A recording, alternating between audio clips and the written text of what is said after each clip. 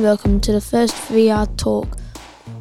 When we talk about all things VR today, Angus and me will be talking about the quality, marketing and games within the VR community.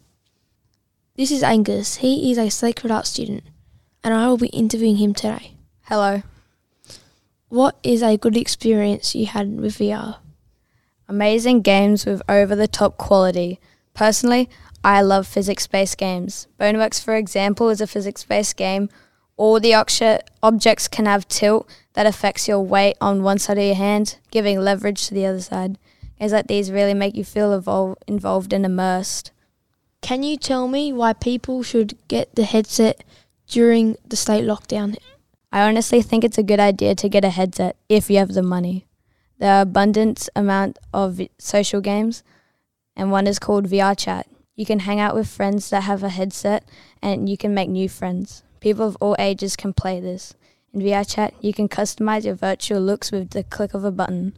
And people from this community have made avatars for people to use, even you. That's very good. Can you tell me a story about the last time you got a VR headset? The last time I used a VR headset, I downloaded a free physics game, and it was about a free-for-all full of people with bows. The bows have arrows that have been coded to drop and have realistic gravity. And there's different amounts of special abilities.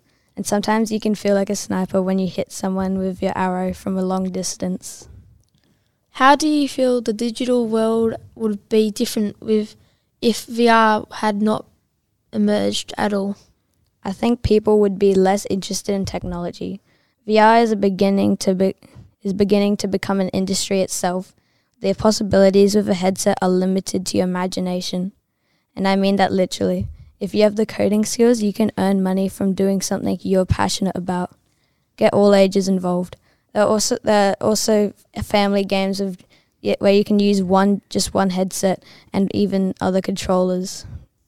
I personally think VR has shaped the digital age completely. That's all we have time for today. Thank you for listening. If you would like to hear more episodes from Sacred Heart, you can check them out at our own podcast page. The link is in the description of this episode. This podcast was produced by Ethan, Reese and Angus with Sacred Heart College in partnership with ArchD Radio and Podcasting. Sadly, Reese wasn't here today to be able to record with him. Yeah. Be sure to connect with ArchD Radio on Facebook for photos, news and behind-the-scenes information. But anyway, thanks for listening. To keep updated on this podcast and hear heaps of other life stories, a teen's opinion on real-life events, tech marketing, major game updates and more, make sure you subscribe to this podcast in whichever podcasting app you're listening to. Goodbye.